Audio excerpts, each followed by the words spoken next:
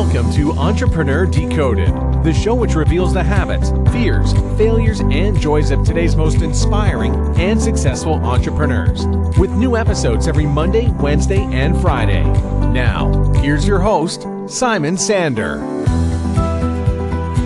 Let's get into the show. Today's featured guest is Tim David. Welcome, Tim. Thank you, Simon. Tim is a magician turned professional speaker. His book Magic Words has been featured in the New York Times, Harvard Business Review, Psychology Today, Huffington Post, Today's Show, and hundreds of other media outlets around the world, and fast becoming required reading on the topic of influence and motivation. Tim, take a minute to fill in some gaps from that intro and give us a little glimpse to your personal life. Yeah, well, I mean, again, obviously started out as a magician, and I think that a big gap there to be filled in, and I think a story where your listeners can take some lessons from is the moment I decided to be not even the moment I decided to be a magician, more the moment I told my dad that I was going to be a magician. You see, when I was growing up, my mother was an accountant.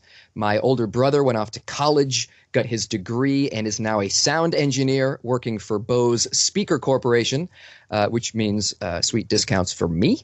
But my father, he was an ex-physics teacher who then left that career to design nuclear submarines for the Navy.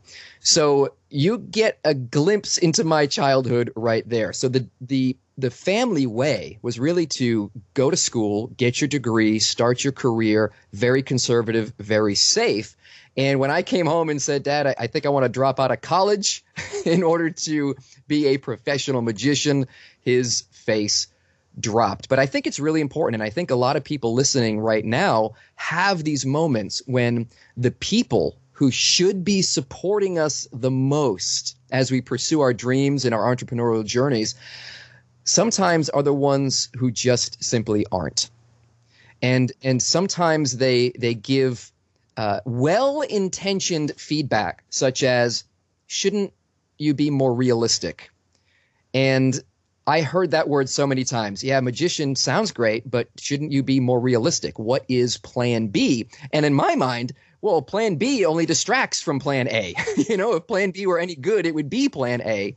But to them, it was just a different way of doing things, and really sort of bridging that gap of, oh my gosh, I'm a 19-year-old kid at this point. I have to sort of make this decision and do what's right for me. And I think that that's something that we all deal with is that kind of feedback. Again, it's well-intentioned, try to be more realistic, but in reality, what they were kind of doing is taking the wind out of my sails. So tell me, when you had the conversation with your dad telling him, I'm going to be a magician, I'm dropping out of college, how did you envision your life, 10, 20 years from that moment? Yeah, that's a great question. And my dad asked the very same question. He said, this is great now as a teenager, but in the entertainment space, there is a shelf life. You're not going to be an old man on stage pulling rabbits. Like what is going to happen here? And the stereotypical image of magician might be this, Chris Angel or David Blaine type, where it's young and hip, and I don't know, maybe David Copperfield is pulling it off still. But yeah, I mean, he had that concern as well. And for me, it was just a matter of, I don't know the details. This is such a sort of deep need for me. I mean, it's not like one of my options, it's my only option. That's the only reason I was successful, is because I didn't have a plan B. And it wasn't because I was resistant to being smart about it. It wasn't because I didn't see the value in my dad's logic. It was simply because there was this, I don't want to, at the risk of sounding cheesy, it was this fire. It was this need to fan those flames and really just explore and see where it went. Because here's the thing. I knew that maybe 10, 15 years from now, maybe I'd be a magician, maybe I wouldn't. But I knew that if I was laying on my deathbed 40, 50, 60, 70, 80 years from now, whatever it is, I would look back on it with regret if I didn't jump in with both feet. So it really was no option for me. I had to pursue it. I love that. It must have been pretty ballsy. People tell me it was. And again, I felt like, well, there are people who are doing this. I am going to find them and I'm going to model them. And I mean, to me, there's one simple formula for success. And I got this. I can't remember the speakers who originally said this, but he said the formula for success is C plus P equals S. And I ask my rooms this a lot. I ask my room, are you familiar with this, Simon? Yeah, well, I've heard about it. Yeah. Yeah. So I ask my rooms this all the time. I say, what does C plus P equals S stand for? I'll give you a hint. S stands for success. A lot of people will say, well, commitment and perseverance and communication and people and all these guesses. But the answer is copy and paste.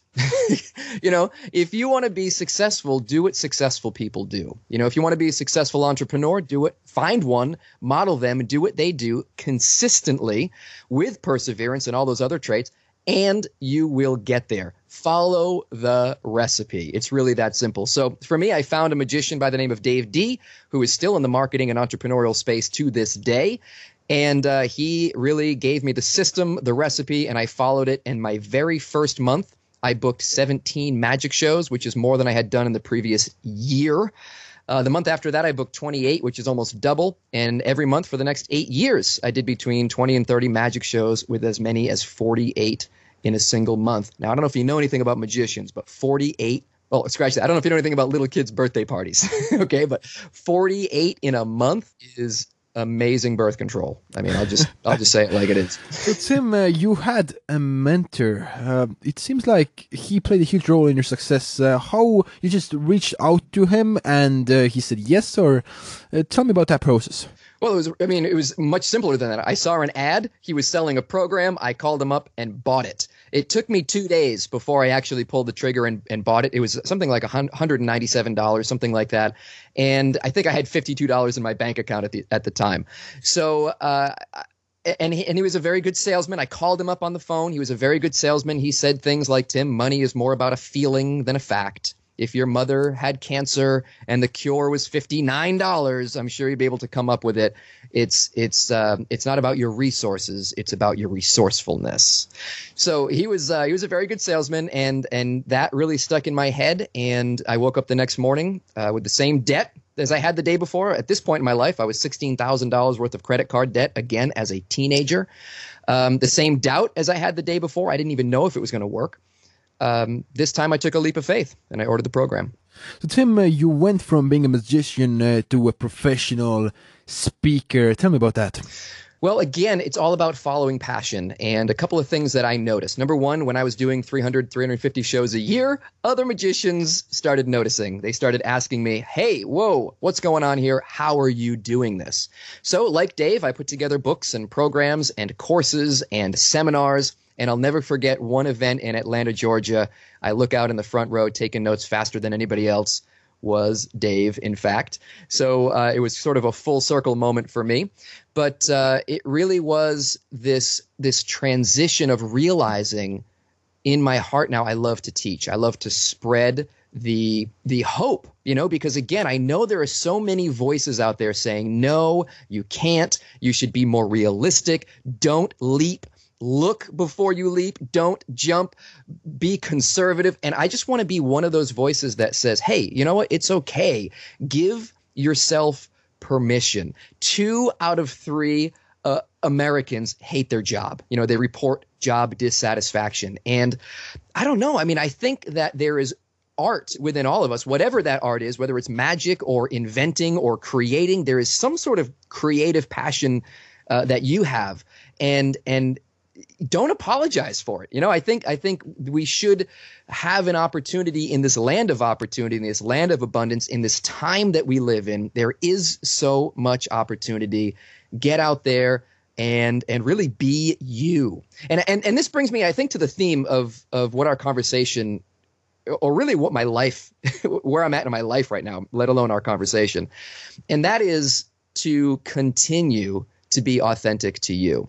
So when I was a magician, it was authentic for me to be passionate about the marketing, about selling my services. I really did love that part of the business. It was also exciting for me to be on stage. I loved that part of the business. As an introvert, gosh, I really liked writing the letters and creating those courses for other magicians and the stuff that I could do in my office. And later on in my life, again, to answer your question, I had a baby. she's 9 years old now. I have a 7-year-old girl and I have a 1-year-old boy. So we can stop.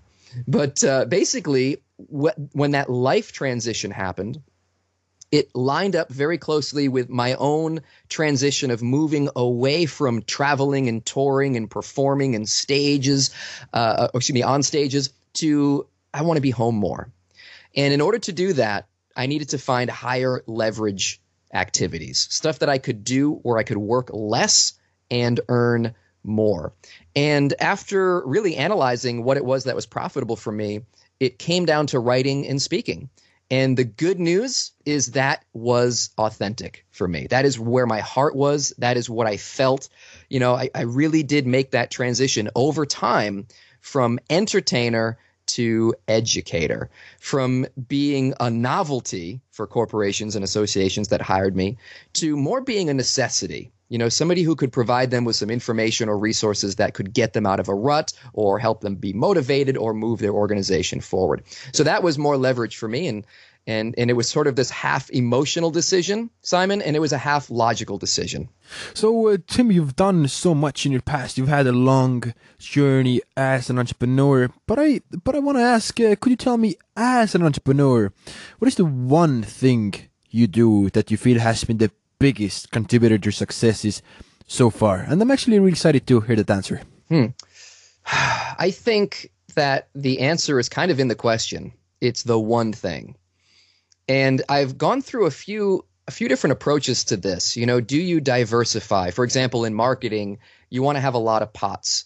You want to kind of have your hand in a lot of pots. You want to have a diversified marketing portfolio, because if all you're doing is Facebook ads and Facebook changes its algorithm or whatever, and suddenly that doesn't work for you anymore, then your whole business is gone. So there is value in having a lot of things and a diversified thing, but it is also now in 2016 sort of a possibility of being overwhelmed by that. I mean, there's so much, there's all this social media, and you can't just do social media. I mean, you've got Facebook and Twitter and LinkedIn and Periscope and Pinterest. And I mean, there's just so many channels for just that one piece of marketing. So for me, it has come down to that one thing.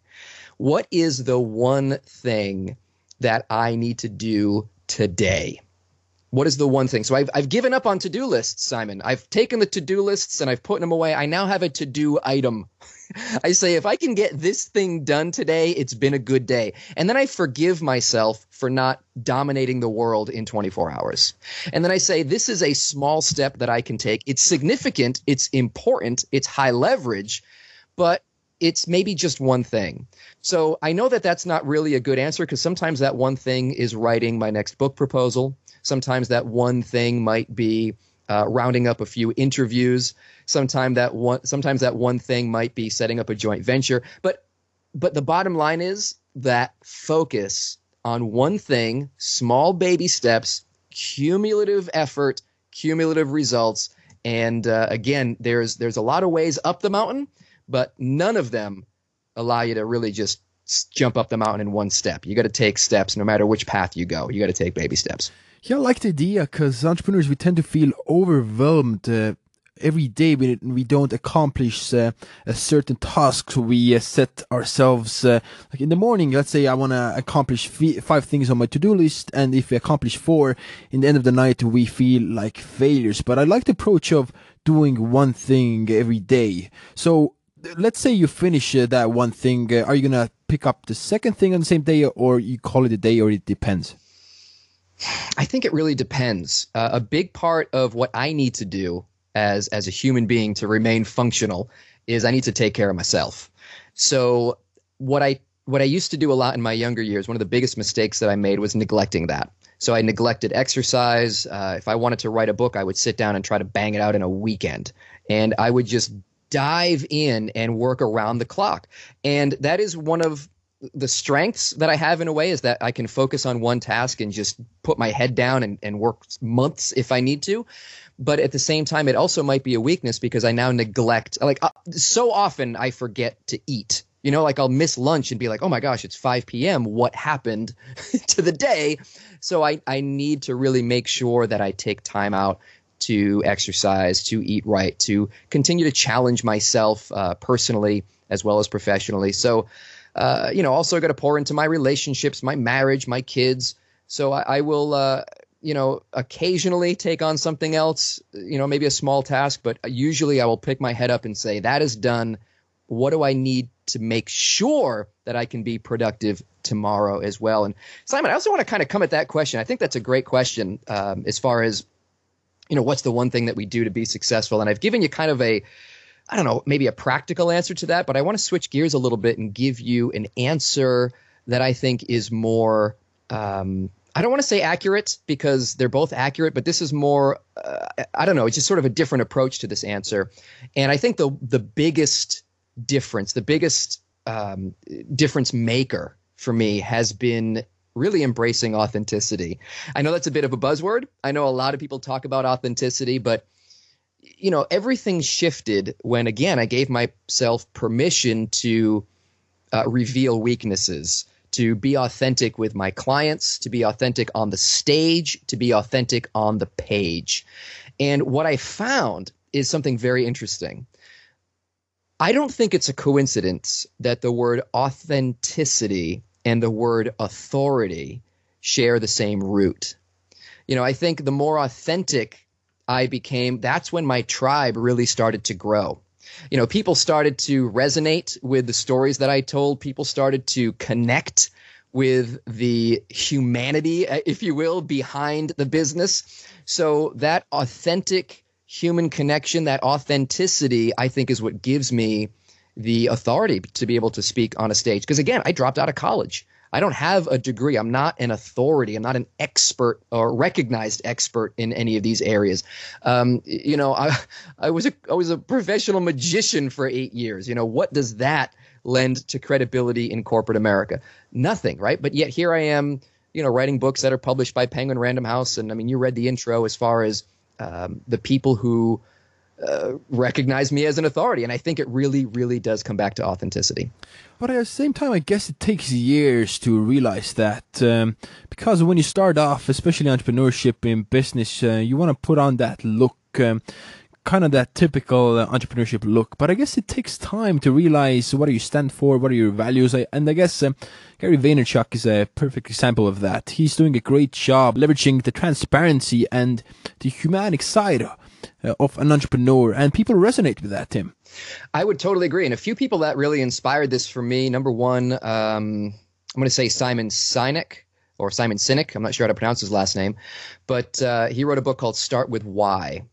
And, he's done TED Talks. If your listeners don't like to read, you can jump and, check out a TED Talk or something like that. But basically this idea of beginning with a purpose. And when I realized that, hey, my purpose is to help people understand one another better so that they can connect better. So my understanding of magic and showmanship really forced me to study psychology and neuroscience and how the brain works. And that information is something that's valuable and helpful in corporate America. So helping people to understand and communicate better is my why. And that's really where you can be authentic. If you are in a fake it till you make it mindset, it's going to be very difficult to make authenticity work, because what's going to happen is you're going to be faking it and then you'll make it. But the problem is you will have succeeded at the wrong thing. You will have attracted the wrong people or the wrong clients. So it is almost this, it's like a catch-22, but it's one of these things that if you bite the bullet and say, you know what, this is going to be, I'm going to just put me out there, if you will. I'm going to go do my art, if you will, and hopefully magnetically attract the right people. Then I would, a bit of advice, again, I would base it on your why. What is that difference that you hope to make? What is that vision that you hope to build? What is that purpose in behind your work or your business? And when you get excited about that, then the next thing that happens is authenticity. The next thing that happens is you just automatically start speaking from passion. So that was one big inspiration was Simon Sinek's Start With Why. Adam Grant's Give and Take was another big inspiration for me to really understand that, hey, nice guys don't have to finish last. You don't have to put on this face or this mask and fake it till you make it. Another one was Seth Godin's Icarus deception, and this brilliant metaphor of the story of Icarus when people told Icarus's father told him, "Don't fly too high." That's kind of like me when I wanted to be a magician. People were telling me, "Don't fly too high. That goal is too high. Shouldn't you find something more realistic?" But also, Icarus's father, see, people forget this, but Icarus's father also warned him against flying too low. The mist from the sea could make your wings too heavy, so don't fly too low. And so that book, again, really inspired me in that regard, as well as to be authentic, to kind of get out there and don't fly too low. So let's go off that and talk about the worst entrepreneurial moment you've ever had, Tim. Do you have a story which really shaped you when you look back on your journey? A major hardship or a major challenge, Tim? This is a really tough question. I mean, nothing really jumps to the forefront of my mind. I will say this, that failure is a daily thing. And tying this back to authenticity, the problem with authenticity is it is bound to something called fear. You can't have one without the other. If you're not afraid, then you're not really truly being vulnerable and authentic. So, I know that there have been moments when those fears have been realized. I've been rejected. From clients. I've had proposals sent back. I've had, just bad experiences. And gosh, I'm trying to think. I mean, I remember one time I flew to Canada. It was 3 flights. I'm from Boston. I flew all the way to Alberta, Canada, and then it was a 4-hour drive to the location for the engagement. And it just, I just hadn't done my due diligence. I was going after the money instead of the why. I took a gig that really wasn't right for me, and I was on stage bombing, just dying up there. And I remember I gave them all their money back because I just felt so bad about the disaster. So my wife was freaking out. She's like, "We needed that money, and you flew all the way there and took 3 days." And so, I mean, that's just one example, though. I mean, there really are lots of little failures along the way. Some of them, I remember, like that Canada story, as being sort of a stark failure, but. Yeah, I think a lot of it is really more cumulative and more progressive. But the good news is, on the other side of the failure is a lesson learned, is a success taken away. So that maybe that's why I don't have the memory of something that's a worst entrepreneurial moment, because even in those bad moments, there's there's a lesson. There's something to take away. Well, maybe it's just you have such a positive outlook on life, and if somebody would consider a specific moment a really bad or a worst entrepreneurial moment, but you see it as just a stepping stone or a challenge, could that be it? Possibly. I mean, the thing about challenge is, it really is sort of a regular part of entrepreneurship, and you got to have a positive view of it. If you're going to survive. I mean, this is a game that can wear you down for sure. And, so yeah, maybe that's it. Maybe it is a muscle that has just been developed over time. It's certainly not something I've been gifted with or born with. I'm somebody who is exactly the opposite. You say I have a positive outlook, and, I'm somebody who struggles with depression and feelings of, negativity a lot as well. So, it's interesting that muscle gets exercised in the world that we live in as entrepreneurs. Tim, I want to touch on habits for a bit. I don't know, how big are you on habits, Tim? I should be bigger. I really should be. I thrive on variety, and routine is not my strength. Okay, if you had to pick one habit, or if you can't pick one, a ritual that you pursue day in or day out, or a behavior that really contributes to your success, what would that be? Oh, that's easy. Reading, positive, instructional, nonfiction, at least a book a week without fail, no matter what's going on with the schedule. Got to pour in. We're pouring out too much. We got to pour in. Okay, I know you hate those questions. What is your favorite book? But if you had to pick one, what would that be? I was doing a broadcast on Periscope earlier, and I got that exact question. It'll vary. It certainly varies on the topic. I'm very much into psychology and neuroscience and really how people think. I've always been very sort of, inward and cerebral in that way. Partially because of my background as a magician. One of the things about magicians is they are obsessed about how other people see the world. They practice in front of a mirror for hours so that they can see what other people see. They stand on stage and have their coaches sit in various places in the auditorium so they can tell them, hey, watch your angles here, or hey, you're flashing here. And sometimes, we'll video record ourselves and study the footage so we can see what you see. We must have a very, very good understanding of what you see as the audience if we're going to create an effective experience for you. So obsessing about other people's perspective is probably what ended up getting me into psychology in the first place.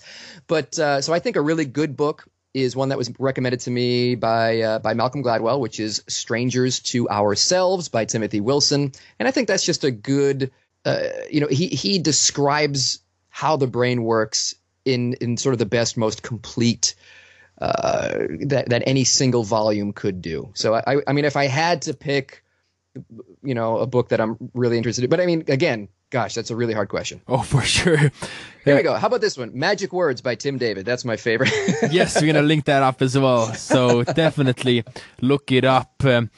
Tim, it's been a pleasure talking with you. I want to wrap up today's talk with happiness. What brings you joy and really makes you happy? I think stories, stories of people who do overcome those challenges. So Simon, this is why I appreciate what you do so much in your podcast. I just started a podcast. I don't know how much work it is, and especially how often you turn these out. I really do appreciate you bringing these stories to people who need to hear them. So I think that brings me happiness. And I guess I could share a quick story of my grandfather. He was an amateur magician, never pursued it. I never knew he was a magician. I just remember showing him my first fumbling card trick and then him smiling and nodding and then saying, let me see those cards. And he just blew my mind. But, he was he worked as a janitor his whole life. And he did not allow himself to fall into the category that 2 out of 3 Americans have of job dissatisfaction. They show up, where's my coffee, when's the weekend, punch a clock, go through the motions. But him, man, he brought that authenticity to even the job of being a janitor. So while he had the dream of being a magician and he didn't pursue it, he sort of did get to see me, and live that out vicariously through me. And he was the only person, by the way, who encouraged me. Not only with his words, but also by seeing him find happiness in a place where so many other people would turn their nose up at it. And to see somebody work with passion, to see somebody work with and bring their authentic selves to a job like that. And he worked until he was 88 years old. He loved it. He had such a passion for it. So I think stories like that really do bring me happiness. Family certainly brings me happiness. My little boy right now is just in that stage where he's just a ball of love and energy and just joy. So yeah, I mean, there's a lot of happiness to be found if you look for it and if you acknowledge it.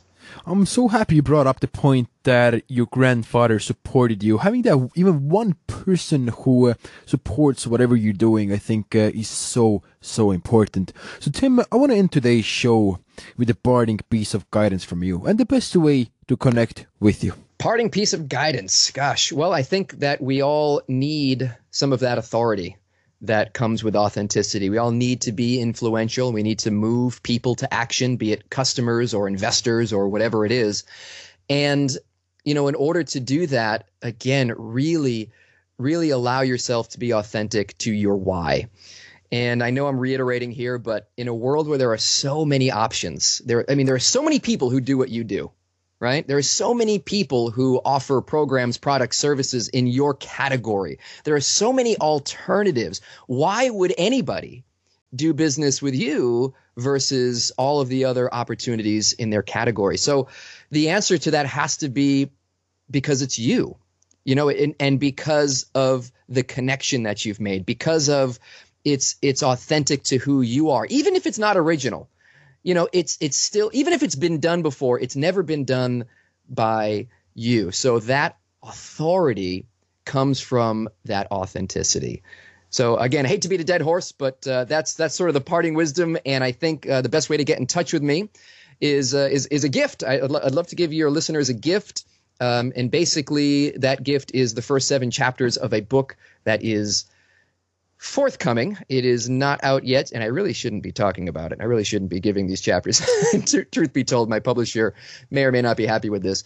But I'm going to give the first 7 chapters of a book that I'm calling Authentic Influence. Now, when you get to the webpage, it's tentatively titled Applied Influence. So I haven't changed that. I'm keeping that tentative title.